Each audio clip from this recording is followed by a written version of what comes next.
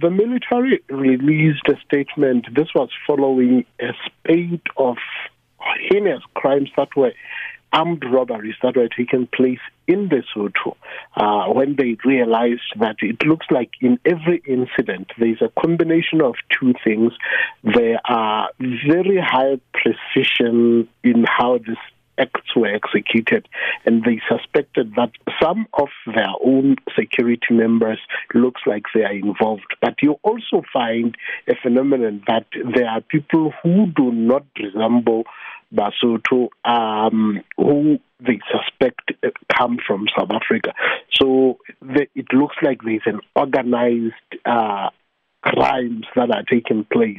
But what worried him most is that because of the long history of Basotho working in the mines, most of them legal, and the events that took place in Kagiso, where look, it's quite possible that whoever is wearing a blanket and carrying a stick will be associated in and related to Basotho. It was only fitting that they release a statement for good relations between Lesotho and South Africa, and saying while police are given facts as to whether Basotho were really involved, they wanted to be proactive because they say they have had factions of these illegal miners, some of them from the Famo music gangs, that they commit heinous crimes in Lesotho with families burning each other's. But now it is spreading to other members.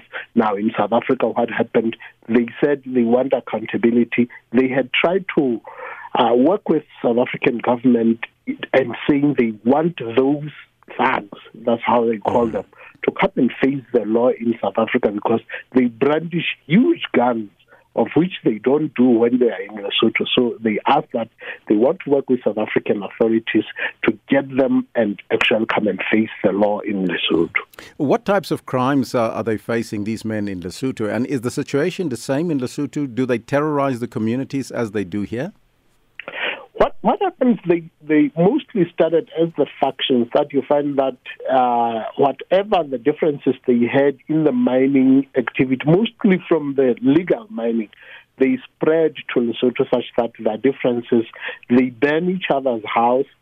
Mostly the symptoms was that this were them fighting amongst each other. This element of terrorizing the community is a new phenomenon, which he said because of most of them now got retired, and some still stay in South Africa legally. Some of them are not legally nowadays. These things tend to spread into Lesotho. Now they have gone into other forms of crime, and most of them find that the illegal mining has become a new phenomenon that extends into that. But they understand most of them emanate from Lesotho. That is why it is easy to associate with them. But if you look that there are more Basotho living outside Lesotho than in Lesotho, they said it's only qualified that they want them, that if they are caught, they are brought back to Lesotho to face the law. Just tell us briefly about the exclusive interview you had with the Major General, Matabakela, and what is he planning to do about holding his fellow countrymen accountable?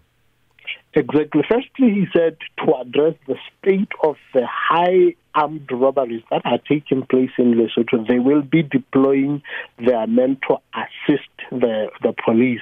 But also he said they are in contact with South African authorities such that they can now beef up the joint military and police activities such that these people don't make it easy to come and commit the crimes in Lesotho and then jump back into South Africa. And they said they want to take it to an extent that because they know some of them through their intelligence, because when they catch some of them, they would want to extend that information and help South African authorities to come and stamp out some of those syndicates which commit heinous crimes in South Africa and then run back into Lesotho, back and forth like that.